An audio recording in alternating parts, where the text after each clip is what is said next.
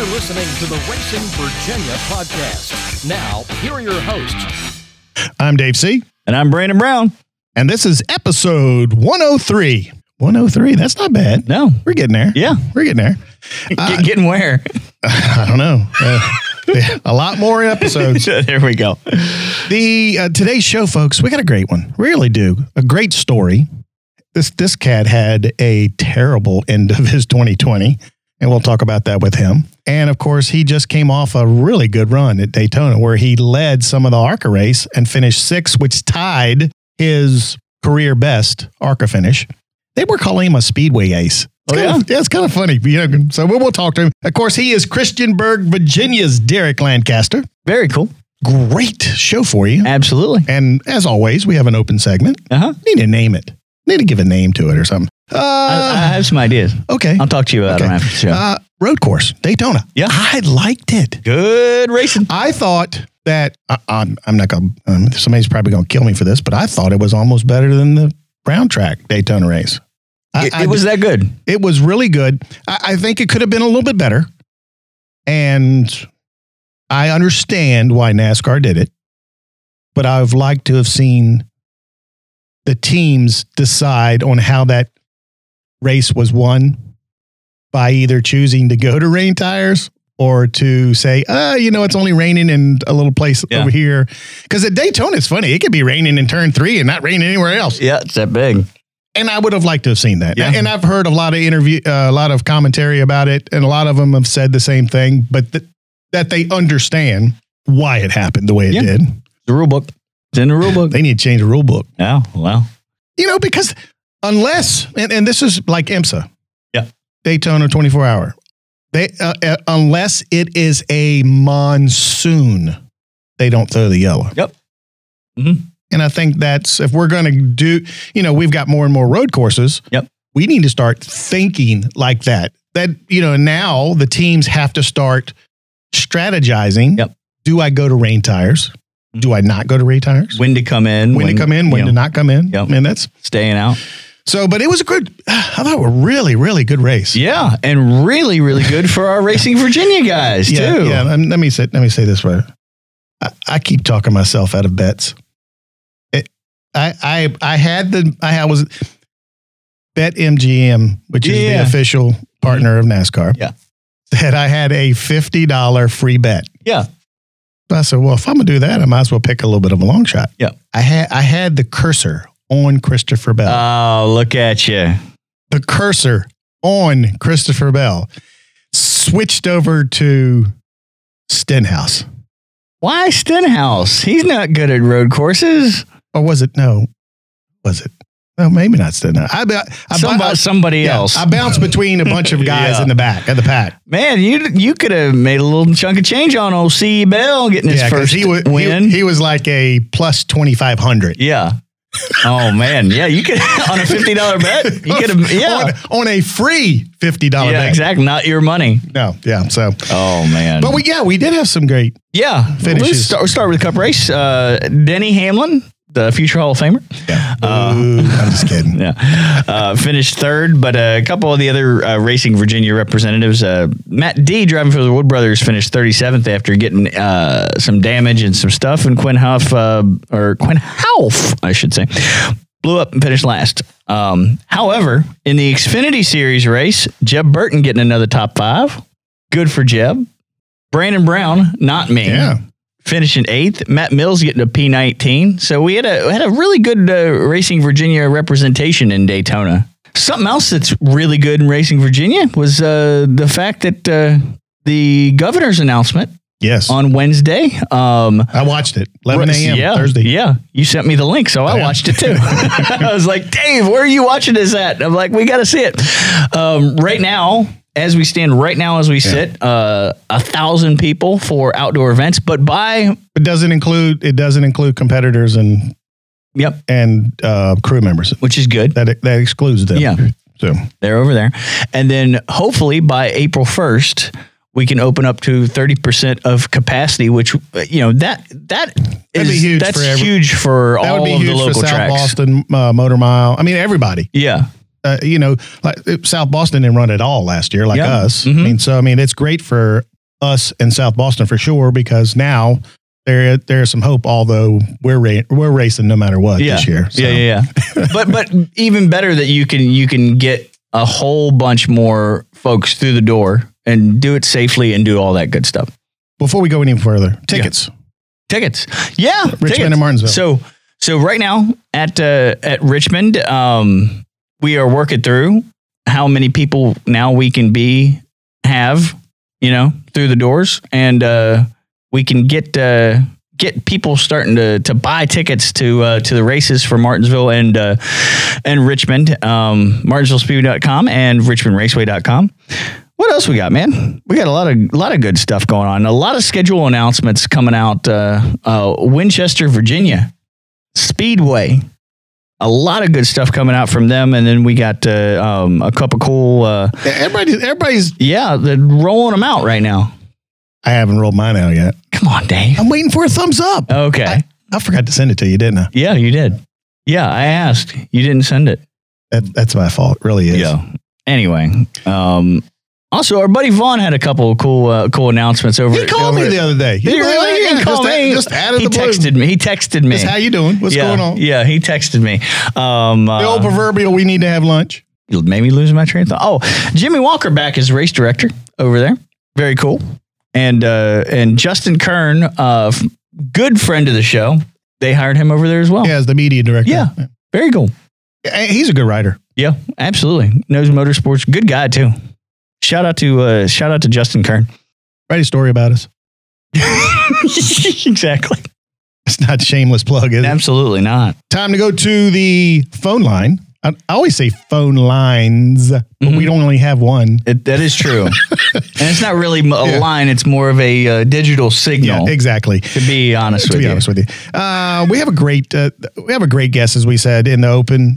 He is the driver of the number 25 Chevrolet late model stock car and the number 29 Toyota Camry in the ARCA Menard series. In fact, you probably saw him at the Daytona race, the Lucas Oil 200 it was. Led a few laps and finished sixth. He is Mr. Derek Lancaster. How you doing, Derek? Pretty good, man. Thanks for inviting me on the show. Oh, man, it's a pleasure. We are, as we always say, blessed to have such a great group of drivers from the state of Virginia. Sometimes it kind of surprises us when we see a name in like a national touring series, and we go, what? Another Virginian? And you guys are everywhere. Yeah, you're multiplying. There's a lot of great drivers that come out of Virginia. Yes, they do, and you're one of them. So let's talk a little about for those folks that don't know who Derek Lancaster is. Give us a little brief history of how you got into racing and how you got to where you are now. Since I was a young kid, another Virginia racer, Ronnie Thomas from here in Christiansburg. My parents were friends with his mom and dad. We traveled all over the country as small kids, watching Ronnie race in the Cup Series. He ran, the Busch Series back then. Then he dropped back because of financial situations and run late model.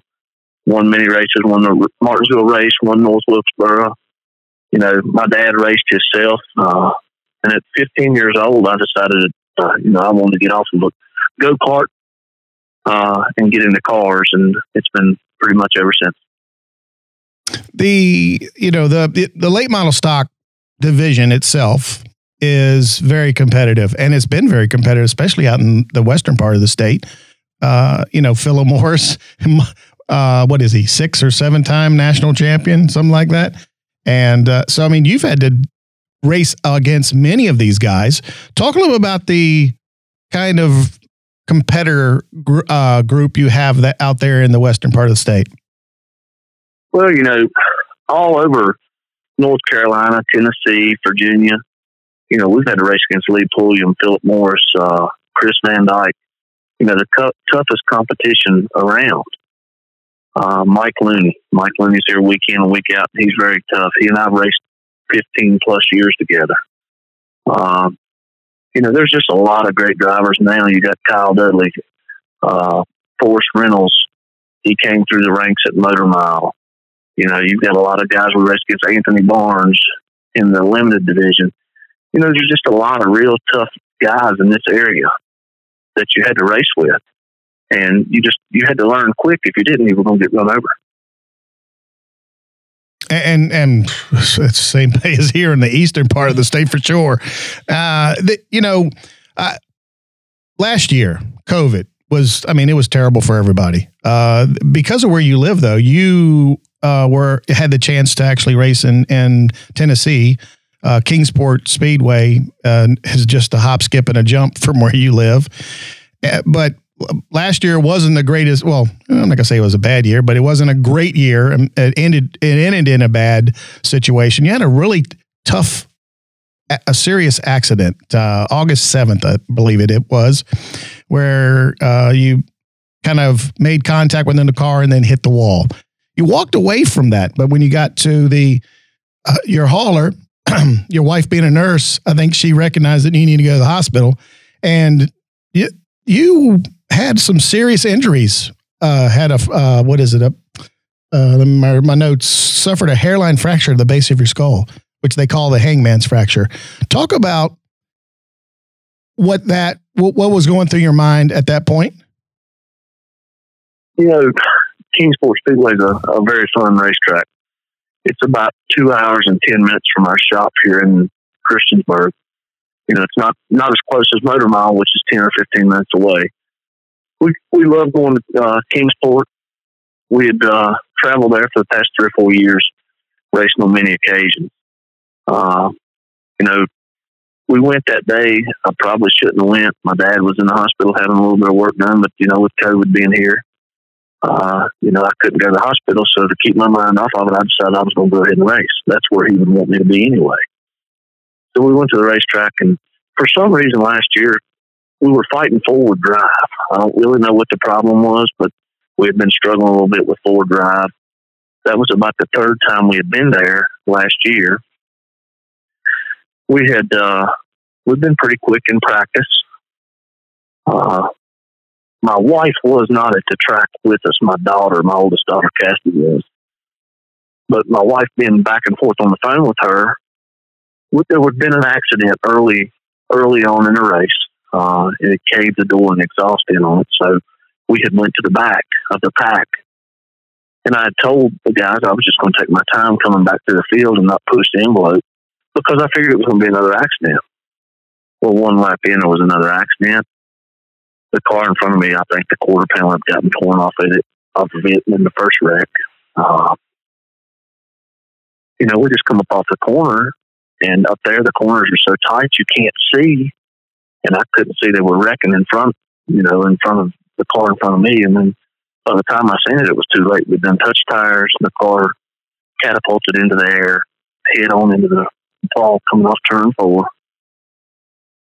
I was knocked out. I knew when I came to, I was hurt. I didn't realize how bad. The adrenaline was still flowing.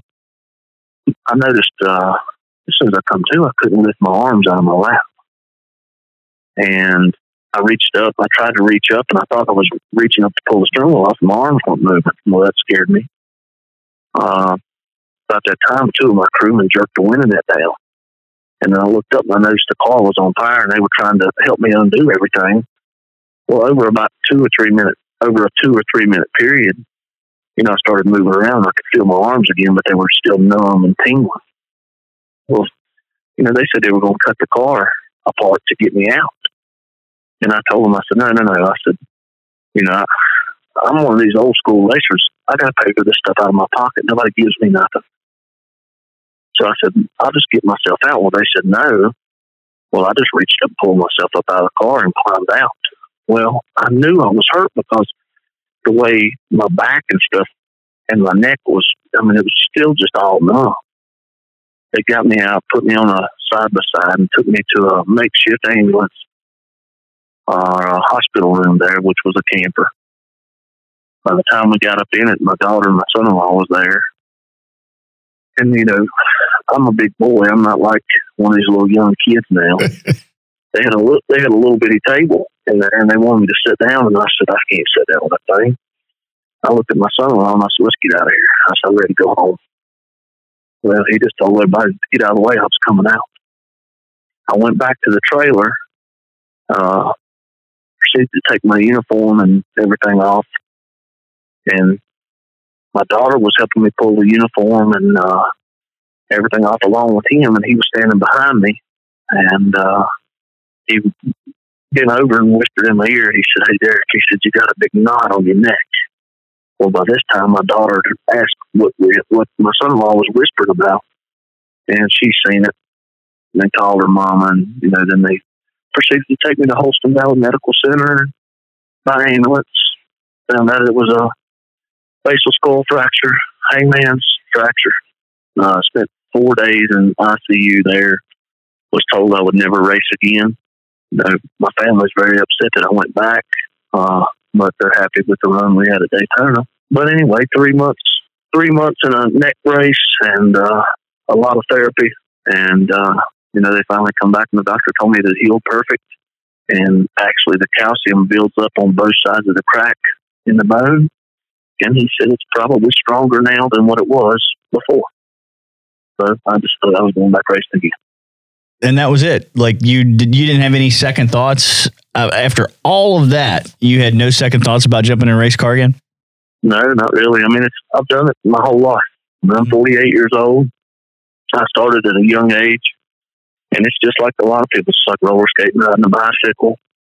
It doesn't bother me at all. My kids and my wife are very upset. That bothered me more. That bothered me hurting them and my parents. Them being worried about me. But I just explained to all of them, hey, that's me. I'm sorry. Mm-hmm. That's what I enjoy doing. I work very long, hard hours to do what I want to do. And, if something like that was to happen again and I didn't survive, they just need to understand that, that's what I wanted to do. Did you explain it to them that way? And did it kind of help them understand that a little better after their initial reaction? Well, I explained it to them, but they're still not happy. My mom and dad are wanting me to quit. But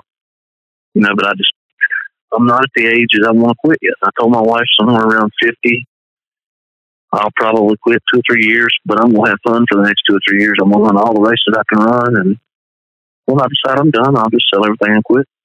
Now, coming back at a race like Daytona. Oh, hold on. Because not only is the first time he ever stepped in back in a car, it was at a test at Daytona. Yeah. Going 183 miles an hour. That's interesting that you would do that. But you've raced speedway races, Daytona, Talladega, and ARCA for quite a few years now. Was that more comfortable to you than, say, jumping in a car at a local bull ring type track? Well, anybody that races understands. Once you do it, it doesn't matter where you go back racing. It's a feeling when you get in there. The competitiveness. I don't know. It's hard to explain the feeling that you get when you strap yourself in a race car. A lot of people say, when you put that helmet on, you lose all common sense. For me, it's not like that. I try to be a smart racer because I've got to pay for my own stuff. That makes absolute sense. To two guys sitting here who have not actually been in a real race car. But to fast forward after that test, and obviously after the test, did you know you're like, hey, I'm back, I can do this, or was there anything uncomfortable or anything you had to adjust to? No, I knew as soon as the engine fired and I rolled out there the first time, I knew I was good to go. It's just a feeling, and it's an adrenaline rush that nobody understands. Hey, there's a chance of everything. I promise you, the towing business that I own and run is more dangerous than driving that race car. There's a reason I got hurt at Kingsport, and I'll kind of keep that to myself. Maybe the good Lord was trying to open my eyes. I've got 3 beautiful daughters, a beautiful wife, and I've got a grandbaby now that was born on my birthday. And I just, I look at a lot of things different, but racing's been a part of my life for a long time, and that's what I'm going to continue to do. Well, let's Then let's talk about it, because I was watching that race. Dave was watching that race. And we saw you up front at Daytona, chance to win the race at the end of it. Ended up finishing 6th, tying your best career finish. Before we talk about your post-race interview, because I'm going to ask you about your post-race interview, talk about that race. And running up front and being that successful in that race in your first race back. Well, I mean, a lot of preparation went into that deal. I owe a lot of that to my all volunteer crew. All my guys, every one of us work an 8 to 5 job. Some of us work out of town. But when we come in here at 5 o'clock, now, hey, it may be, we're old school racers. None of us were given anything. My dad and mom wasn't rich people.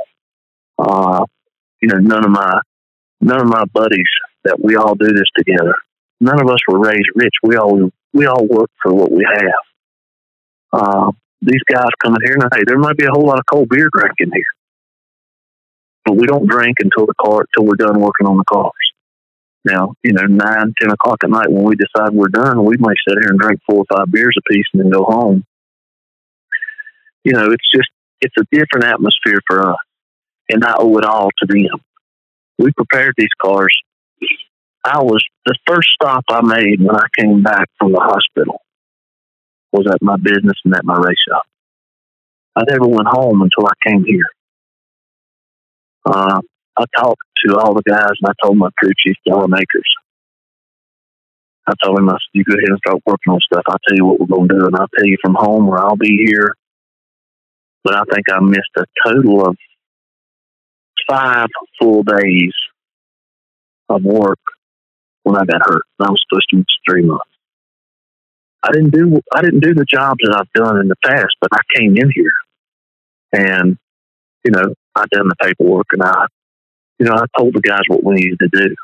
But preparation for everything that we've accomplished so far this year, and I know it's only been 1 race, but I think it's a huge accomplishment for my team, not only myself. These guys work very hard. And what is it about the ARCA? Because I think the answer is going to be similar to the one that we got from Big Willie Mullins. But why run the ARCA series? Well, it's a very competitive series. It's a stepping stone for the young kids. It's hard for a guy like me to get away 3 or 4 days a week to go. We talked about building a truck, but it's hard for me to run with those factory back teams or, to run with Kyle Busch. You can't go and run with GMS and Kyle Busch in the truck series. We were very happy the way we ran in the ARCA series. Big Willie will explain to you too. You can buy the Ilmore motor in this division, put everything together with the knowledge of a good team, and then you can get a little help, with some cup guys. If you've got some friends up the chain, some of the guys that helped me on Point Motorsports, Stephen Lane, Charles Moles, he taught us a bunch about the tires. Then we've got Marcus Richmond, and having a spotter like Coleman Presley, you got to put all the eggs in one basket. You can't just hit and miss on certain stuff to run good in the ARCA series. But the ARCA series is competitive. You get to run a lot of the big tracks at the trucks, the Xfinity, the Cup cars run. It's a fun series. They actually said that you're a super speedway ace. I'm thinking in my head, okay, here's a kid from Christiansburg, Virginia, on a super speedway where aerodynamics is everything. How do you guys, because wind tunnel time is super expensive, and I don't think you go out and get that. How do you make that car competitive enough and slick enough to go fast at Daytona and Talladega? Well, like I said, the chassis and the body, I had help with people who have Cup experience. I've got a guy that hangs some of our bodies, Timmy McKitchen at PVW in Mooresville, Huntersville, North Carolina area. Stephen Lane, a lot of people in the Cup Series know him. He was he was with a lot of prominent Cup drivers. He owns On Point Motorsports now, and those guys at On Point, Bones and Rick and Charles, they helped me a lot with building this car. No corners have been cut, and then we brought it back here, and we fine-tuned it, massaged on it through the winter. Then we took it back and put it on a pull-down. We just made sure that everything's right on this car, and there's no corners cut. I wanted to ask you this because when you went back to test, you had a very successful test, but you also dragged along with you a guy who won the National Weekly, Advanced Auto Parts Weekly Series National Championship. I think I got that right. Josh Berry. What's your relationship with Josh? Because you actually brought a car for him to test at that Daytona test for ARCA so he could get ready for his Xfinity start. I can tell you a funny story about Josh when he first came. One of the first races that he showed up at Motor Mile, driving for Junior Motorsports. Dale Jr. stepdad, Willie, was over the team back then. They had showed up to test. They were getting ready to go look for something at lunch, and I was getting ready to head out for lunch. Well, somebody had hollered that I was going to lunch. Well, the next thing I know, Willie jumps in the vehicle with me and goes with me to a local grocery store, which my wife's family owned, and we bought big buckets of chicken and took it back. Well, we all became friends. Well, the next night, that was on Friday. The next night, we raced on Saturday. I think I qualified third or fourth, and Josh had qualified third. I think I was fourth. Josh was third. 2 or 3 other cars. I can't remember who was up front, but anyway, we got 20 laps into the race, and I was leading, and Josh was running second. We come up off the corner, and he turns me sideways. Well, you forget that buddy you made yesterday. I stuck my hand out the window and give him a salute up off the corner sideways. Well, after the race was over, I think I ended up finishing third. Yeah, Pulliam may have won. I can't remember exactly what happened. But it was either Pulliam or Phillip won. But after the race was over, Willie come running down there with Josh and said, I told him, said, he messed with the crazy SOB. Said, don't mess with him. He'd get turned. Well, I mean, from then on, we were all friends. Josh has got a lot of talent. I want to see him win an Xfinity car. We put a car together. He and I talked 3 or 4 different times, and I said, he wanted to race it. We wanted him to race it. But you have to have funding to run these things. Mm-hmm. I couldn't afford out of my pocket to run my car and his too. You know, if somebody wanted to put up the money for him to run that car, I would have let him run it in the race before the Xfinity. But I wanted to see Josh do good, and I want to see him go far. And that's kind of how it turned out. He's a good cat. He really is. Yeah. As far as someone that you wouldn't expect it, but I mean, I think that's why he's stuck around Junior Motorsports so long, is because he's such a great teacher as well, and a mentor to the younger drivers that are coming into that program over there at Junior Motorsports. And, you know, he has a wealth of knowledge, and he's patient. He's kind of seems like he's got an even keel. Yeah, low key. You know, that's what it seems like from a distance. Well, I think he's a great kid. You know, he's not a kid anymore. What is Josh now? 30. Yeah. But he's a kid to me. But, you know, yeah. Well, you know, he's one of these kids that, you know, his daddy didn't sit there and fund everything for him. Josh had to work, and he had to show his ability. He wasn't handed anything. You know, that's what's wrong with our sport today. Nobody's coming up. They don't stay in a late model long enough to build a fan base. They're not, you know, look at our attendance at races. Look at the fans that are falling off. Yeah.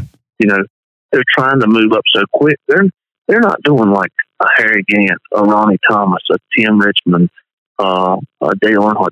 They're not out here working an 8 to 5 job and working on these cars at night. Their mom and daddies are funding these deals. They didn't get to where they're at, like myself, or look at Josh. Yeah. You know, he had to scratch and claw to get there. Look at Mike Looney. Okay. Look at Lee Pulliam.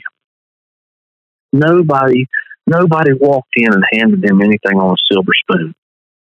They had to work to get to where they're at.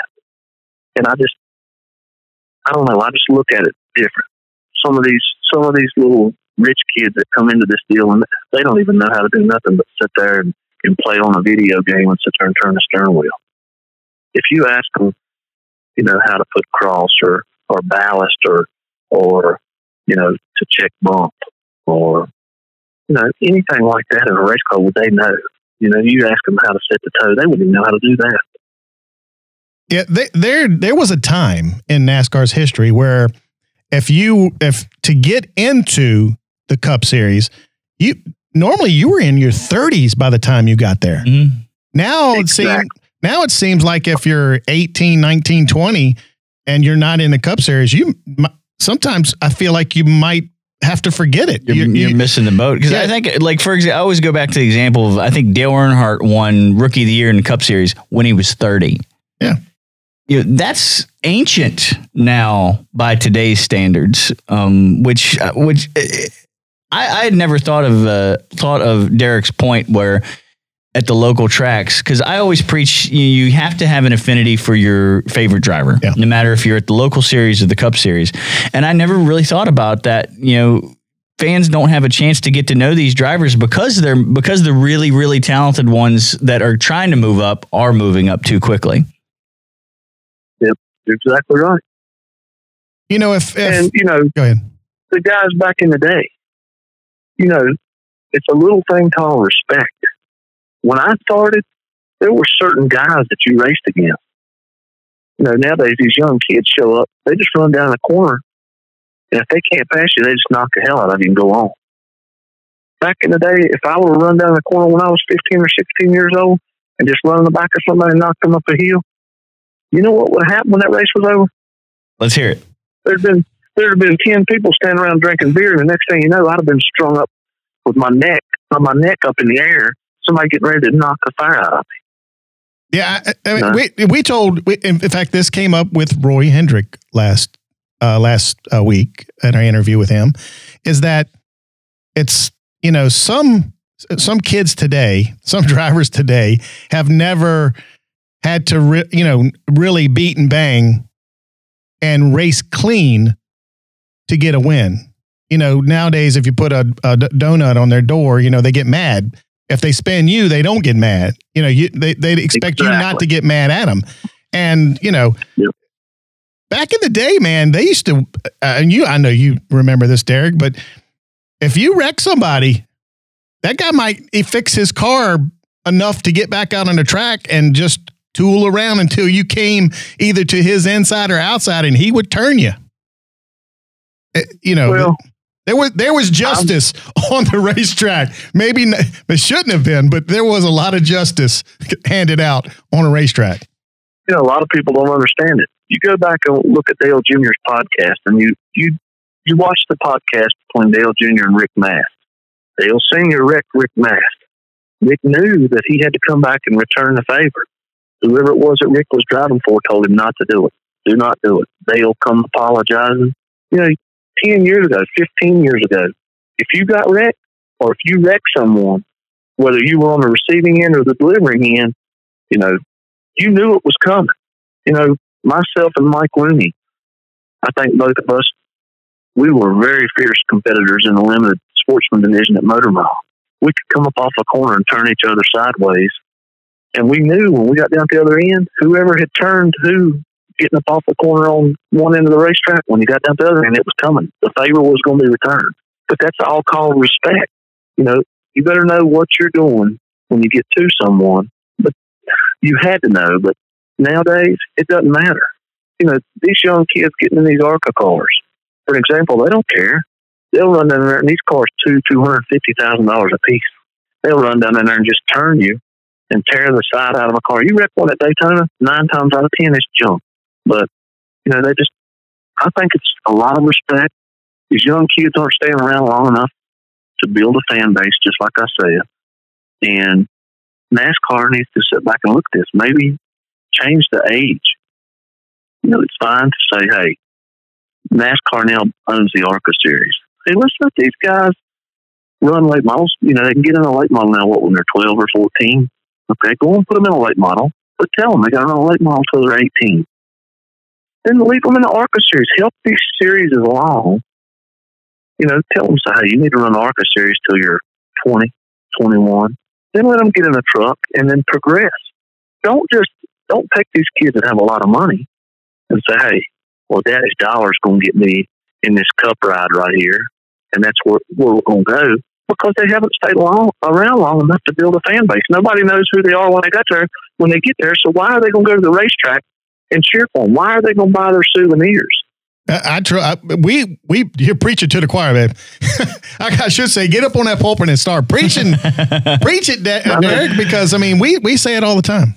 That kind of takes me into your post-race interview after the ARCA race, because you were very passionate, and you know a lot of people saw that, and now it might be fans of you who never knew who you were before.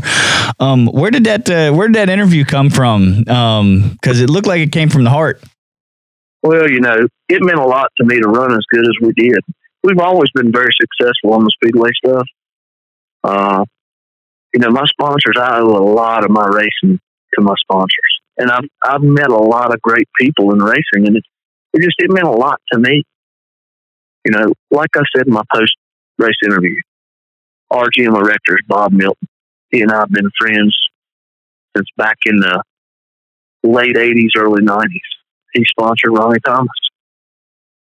He laughs to this day that I was this little wild kid that come around the shop that didn't care. I would throw rocks at him and do anything to break the monotony. You know, I would just always picking and carrying on with them, and then they were picking with me. And when Ronnie decided he was going to quit, there was a year or two there that Bob helped other people, and then he came on with me. He's been with me ever since. He's like an uncle to me, or another father. Nobody will ever replace my dad. My dad is my everything. But you know, he's with me everywhere I go racing, and you know, me and my wife have been there. My family, my kids, and my parents. My new grandbaby couldn't go with me to Daytona, so it was hard on me. If you could have seen the pictures and the videos of them on the couch at my oldest daughter's house, you know, jumping up and down when I was leading all three of them, and a new grandbaby being there, it just, you know, I was emotional when I got out because they weren't there. You know, Tam Topham from Mark IV. Me and Tam have been friends for a long time. He's helped me get to this. My son-in-law's construction business, Absolute Construction. They helped me. He and his father, Eric and Derek Woody. You know, I own Total Car Care and Towing. I own Total Car and Truck Service. We own Total Tire and Automotive. You know, it's just a lot of people put in a lot of long hours and a lot of hard work. American Wrecker Sales. Those guys, I buy some of my tow trucks off of them. I bought 2 rollbacks off of them last year in a rotator, 75-ton rotator. So they come on board to help us, and we're all friends. Bobby Phillips from New River Recycling. He's a lifetime friend. I've known him for 25 or 30 years. And everybody wants to see certain people succeed, but they're not that rich kid that, you know, doesn't have to care. They don't have to get out here and work. I kind of told my guys, they asked me after it was over, we were having a few adult beverages, and they said, what would you have done if you'd been lucky enough to win? I said, well, I promise you one thing, I wouldn't have went down there and done a burnout. They said, do what? And I said, I would, and I won't. I learned my lesson. When I won at Kingsport, I done want to screw the motor up. Yep. Yeah. I will just, I've got my own thing. If I'm ever lucky enough to win an ARCA race, you won't see me do a burnout, because I'm not going to be hard on my equipment because nobody gave me anything. I'm not, you know, it's just an emotional deal for me. And I can do it different ways. I can do different stuff. I'm not going to sit there and tear a transmission or a rear end or a motor up. I'm not going to do it because I've got to pay to replace it. Was there ever was there ever a point in that race where in your mind you're going, oh my God, I've got a good shot at this? You know, I I had Marcus Richmond on the pit box at Coleman, Presley, in my ear spotting. We knew from the test that we had a good shot. I told everybody before we ever left Christiansburg, I'd rather be lucky than good. Any day of the week in racing, I'd rather be lucky than good. Because racing is 90% luck, 5% equipment, 2%. It's a lot of different variables there, but you've got to be lucky. You've got to be there at the end. And we knew we had a shot. I hate the caution come out with 4 to go because Mark McFarland, which was Ty Gibbs' crew chief, Ty spotter, my spotter, Marcus, everybody had done been in my ear and said, hold back, wait till 3 to go, 3 to go. He said, when you come off 2, coming to 3 to go, we're going to get you to lay back 3 or 4 car lengths. And when we get to the line with 3 to go, you 2 are going to the front. So, we had a lot riding on the race, but it was a shame that things didn't work out the way that they wanted to. We knew at the end when we were 4th and you had 3 fast cars lined up on the bottom, really 4. You had 4 fast cars lined up on the bottom. The 15 had the nose tore off of it pretty much. He was on the inside and the teammate on the outside. We knew as soon as we got past the start finish line, the 15 was going to drag brake, let the 20 in. I only made one mistake. I was thinking about tearing our equipment up more than I was winning the race. I should have went on and stuck a nose up the back of the 20 and shoved him. And if he'd have tried to jump in with the 15, he would have turned him and the 15, and then I'd have went on to the front. But hindsight's 20/20. Yeah, and it's respect as well for the other drivers. Now, after you had a great start to 2021. After I don't want to say miserable 2020, but with COVID and everything that happened to you, you got to be really excited because now that racetrack that's 15 minutes down the street from you is going to be open again. Well, I'm very excited for Motor Mile. We've got 2 new cars ready to go for Motor Mile. The only thing I hate, we start Motor Mile April the 11th, and then we come back and we run the 24th. Well, April the 24th is the same day as Talladega. So, I know I can't be back. The only way I could be back is if, I had somebody else test the car, and then I would show up. I could fly back in here or something. That's the only way I could make it back. We'll decide between now and then, depending on how we run the 11th at Motor Mile, but I know we'll be in Talladega on the 24th. But I got a lot of friends got airplanes too, so we might see what happens. Good to have friends with airplanes. I was going to say I need some of your friends. I might have to sweet talk my friend Clay Campbell. Oh, there you go, my boy Clay. I know Clay. Hey, how about that? And give me a fly back. Yeah. Talk about that. How do you know Clay? To be honest with you, Clay drove my ARCA stuff for 2 years. He leased our our late model cars. He leased our late model cars for 2 years. Clay and I've always been friends from when I was very young, running mini stock at Motor Mile. Clay also ran mini stock. And if anybody knows Clay Campbell, there's nobody in racing that is a better man than Clay Campbell. Clay is he's first class, no matter what he's doing. If he's walking into Martinsville Speedway, he does it first class. If he's going to race, he's going to do it first class. In the father that Clay is, he's first class. We all make mistakes, but I got to be friends with Clay at an early age. Then when he came and drove my late model stuff, then he started telling me, he said, hey, come on, you got to go try this ARCA deal out. I said, Clay, you're going to get me way above my race. He said, Derek, it ain't that bad. Just try it. So then I ended up becoming friends with Danny Glad, which was an engine builder for Alan Kwiecki and the Woods brothers. Danny and I ended up being friends. And Danny said, it ain't that much to it. Let's do it. So I went and bought a car, and Danny bought the motors. Well, the first time we went to Daytona, we were in a Dodge. We went out to practice, and we had some, we were struggling. First time I'd ever been on a speedway, and I asked 2 or 3 different drivers, if they would help me get approved. No, we can't take a chance with a rookie getting her stuff tore up. I said, listen, I'm not going to get your stuff tore up. Well, they kind of had some few choice words for me, and they wouldn't help me get approved. Well, I think Clay and Kenny Schrader. Clay was driving for Kenny Schrader at the time. Clay helped me. And again, we ended up being the fastest car at that test on a Saturday. We weren't the fastest on Friday, but we were fastest on Saturday. The first time I was there.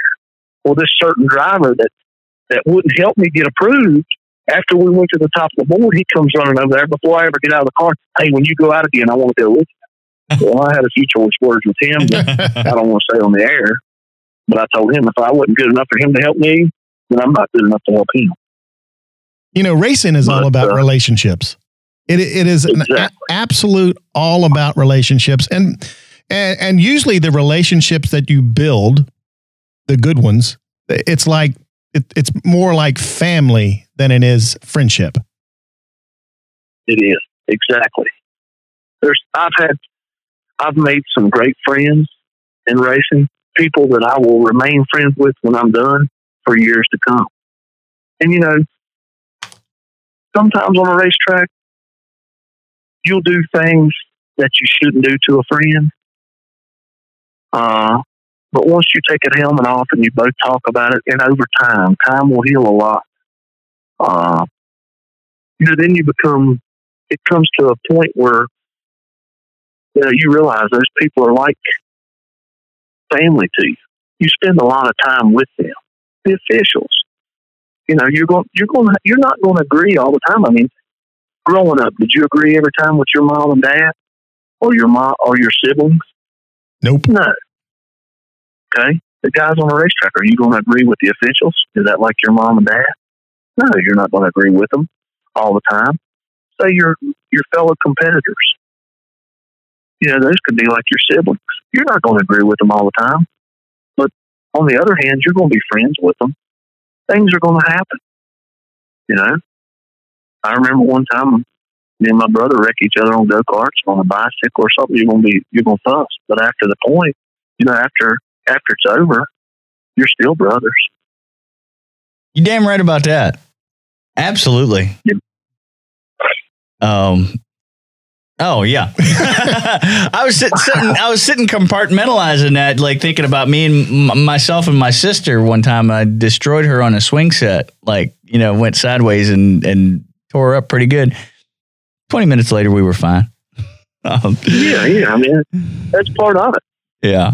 And I mean, same on the racetrack. On a racetrack that you'll keep forever. Absolutely.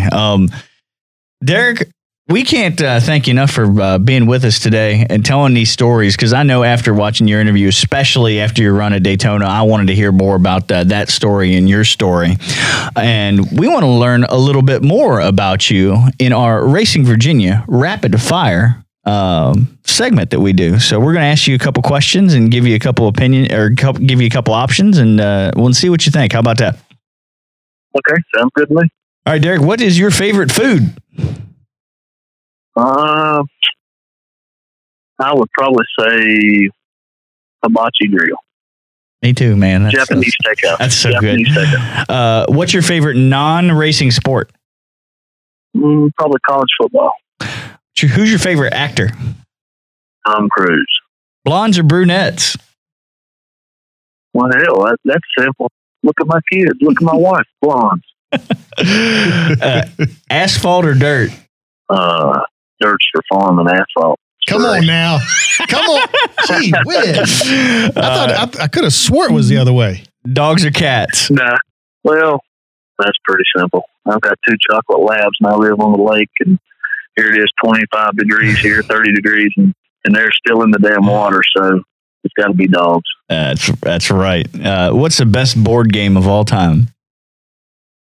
Can I say it on the air? Maybe. Yeah. Twister. Yeah, that's a good one. That's a good one. Would you rather be outside or inside? Outside, most definitely. All right. What is your favorite racetrack in all of Racing Virginia? It would have to be Martinsville.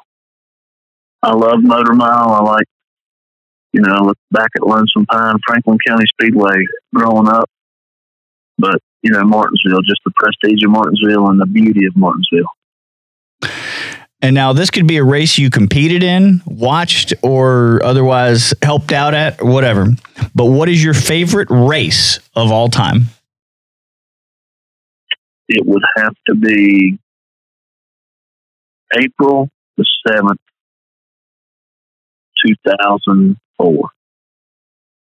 The first race that I ever won after I built my own car from scratch, along with friends, and showing up at the racetrack, sitting on the pole, leading every lap and winning with the look on my dad's face. So where was that? Over. Motor Mile. Nice. Who was your toughest rival on a racetrack ever? I had a lot. It would have to be Mike Looney. All right. Wasn't that rapid, but we got some good answers out of him. Love it. He mentioned something there that kind of interesting. The especially asphalt racing out in the western part of the state is having a resurgence. Yeah. Lonesome Pine's back to asphalt, back to racing. Motor Mile, back to racing. Franklin County had what could be considered a monumental year for them last year with Langley Austin at the helm. So, asphalt racing in the western part of the state is very healthy. Would that be correct? That again, somebody's beeping in on me. Oh, no. I said the late model racing in the western part of the state is really healthy right now with Lonesome Pine, Motor Mile, and Franklin County all racing. I'm anxious. I'm very anxious this year to see how Motor Mile does. I'm very anxious to see. I'm very anxious to see how Langley does with Franklin County. Lonesome Pine, they'll do good. I think people are tired of being home, and they want to get out and see racing. So I look for racing this year to really grow and go. Yeah, I'm hoping the same thing, especially with fans not being able to be at racetracks. Maybe they. Because sometimes you get complacent when you've been able to do something for a long, long time and it's always there. Yep. Absence makes the heart grow fonder. Maybe that means that once the doors are open, the fans will flood the gates and pack the grandstands. Because the one thing that we try to do here, Derek, at the Racing Virginia podcast is promote our sport here in the state, no matter what kind of racing it is, drag racing, oval, road course, dirt, asphalt. Doesn't matter. Dirt does matter, by the way. Exactly. I mean, hey, everybody has their preference. Yeah, they do. My uncle was a drag racer. I never cared for it. Yep. And that's exactly, I'm hoping, that's what I'm hoping is that the fan, whatever your racing persuasion, that you get to, you go and you support whatever type of racing that you love at your local track this year. And I want fans. I want asphalt fans that are diehard asphalt fans to go and watch a dirt race one time. I know you do. If you've never been, I'm just saying, if you've never been, go taste it. And if you go to a dirt track, you can definitely taste it. Exactly. Look, I'm sorry. I grew up at asphalt tracks. I announced at South Boston Speedway, and I will tell you, there are certain places. Turn 3 at turn 4 at Southside, turn 2 at Southside. If you sit in those corners, when you leave there, you will have so much black dust on you that it is hard to get off of you from the tire. And I love that. I'll tell you my story real quick. My one of my first dirt track experiences was at Eldora. We went to the sprint car race there, and I watched as my can of Coke accumulated around the rim. It's a good thing. I remember and getting home after a 4-hour car ride from that race and washing all that dirt and stuff off of me. And I loved every second of it because it was memorable. It stuck with me. Eldor can get a little dusty. I'm sorry. That's the way they prep the track and have prepped it for all their life. I loved it. Come to Virginia Motor Speedway. We might have a little dust, but we don't have that much dust. My point being is that racing sticks with you, literally and figuratively. True. No matter what. And you can go to a drag strip and still the same thing. It just happens. Derek, man, we can't thank you for taking some time out of your very busy schedule, especially after I learned you own 3 companies, to visit with us on this morning. And welcome to the Racing Virginia family. It will not be the last time you come back and talk with us. So good luck this season. And I will tell you this. The good Lord had his hand on your shoulder. I think so too. Last year. And because that particular injury is how we lost Dale Sr. So I know for a fact the good Lord had his hand on your shoulder.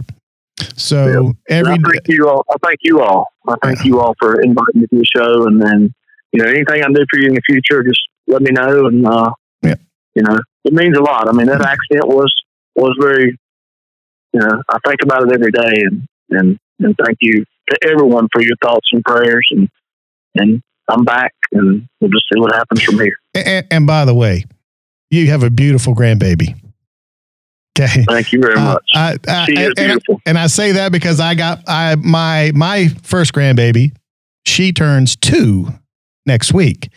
And I noticed that you and your wife are called the same thing that me and my Papa and Gigi. That's so. Yeah, Gigi and Papa. Yeah. So you're cool, baby. You're cool.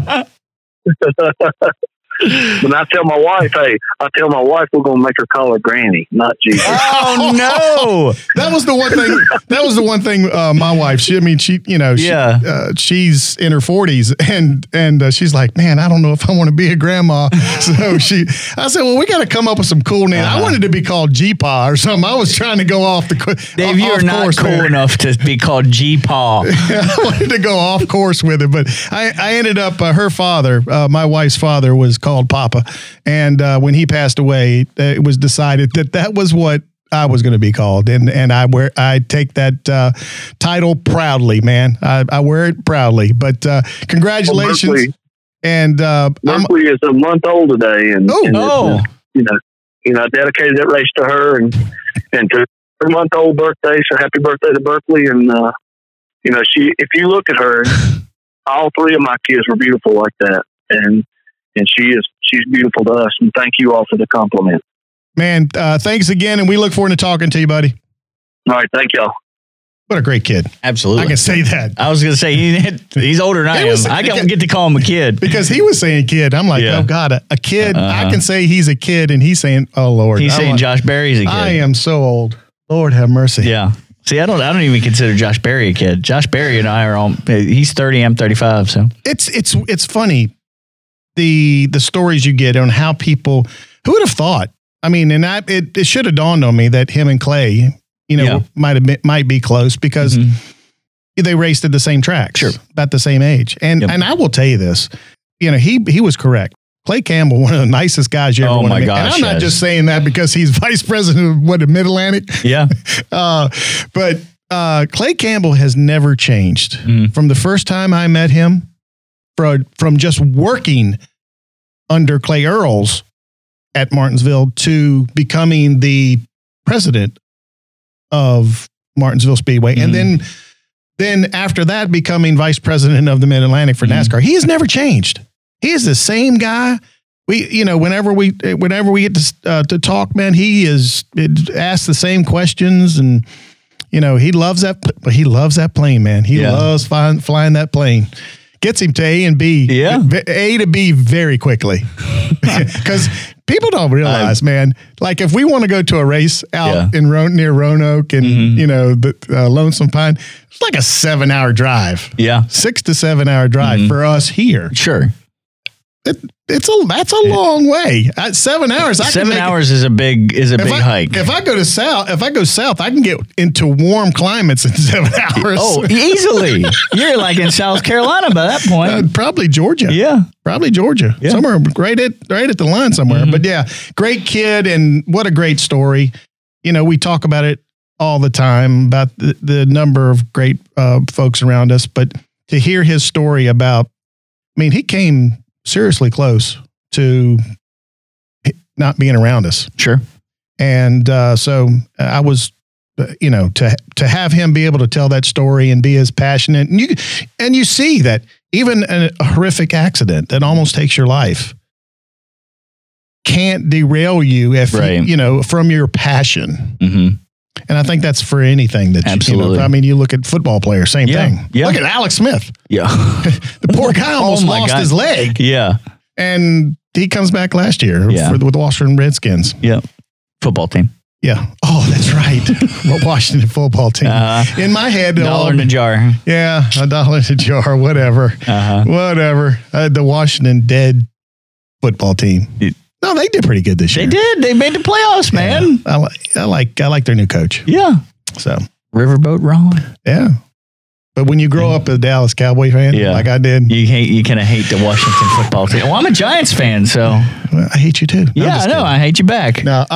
When's the last time y'all won a Super Bowl? A long time ago. 1995. I know. So too long. But I do also pull for the Miami Dolphins. What's wrong with you, man? Well, you picked a couple of losers. No, my wife's from Florida. Oh, it makes sense. Okay. Yeah. And so that's my AFC team. Yeah. Although I couldn't adopt Tampa Bay where she really kind of lived. She was born in Jacksonville. Okay. You just can't.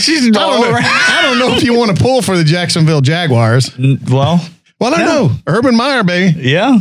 I don't know how he's going to do. I think he's going to do well. Watch. You think? I have a feeling that team? I have a feeling that team is going to have a huge turnaround. Okay. Because he's gonna draft and bring in some players. People forget a few years ago they were a couple plays away from making a damn Super Bowl. True. And then should have actually. Yeah, absolutely. Bad call. Yeah. Gave Tom Brady another one. Yep. Should have. They should have been in the Super Bowl. Yeah. So, but yeah. Anyway. We digress. This is not a football show. we might start a football show. We could. Oh man. But a lot of great stuff going on around Racing Virginia. Lots of schedules coming out. Yep. And a lot of hope for the future now that looks like based on the numbers, pandemic's getting a little bit better under control, and we got after April 1st, 30% capacity with potential for more later. And if you think about it, although I would like to see it better, most like if you look at Langley, South Boston, Virginia Motor Speedway, the size grandstands, 30% is a healthy number. Yeah, and in most cases, the weekly tracks aren't seeing packed houses every week. Yeah. So it's getting back to almost normal. A little bit. Sure. I mean, special events and stuff obviously are, have a lot more folks, but and hopefully but by we can do something. Later in the year we can have more. Yeah. Wear your mask. Yeah. Wear your mask, social distance, be a good neighbor to your fellow human beings, and then we can get back racing normal, baby. That's all you got to do. That's cool. Let's see. If you want more information, check out racingvirginia.com. We have a bunch of stuff. Schedules will be coming up on there. We've got news. We've also, by the way, if you have a track, and we don't care what kind, send us your press releases. Yeah. Seriously. Yeah.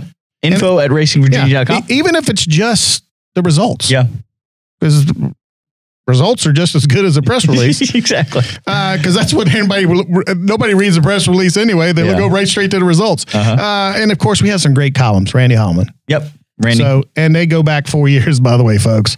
So, racingvirginia.com. Also, if you have a question and you don't want to DM us on our social media and ask us through there, you can use info at racingvirginia.com again. Absolutely, you can. And Randy's latest column, A Toast to Ted and T. Nelson, Ted Harefield.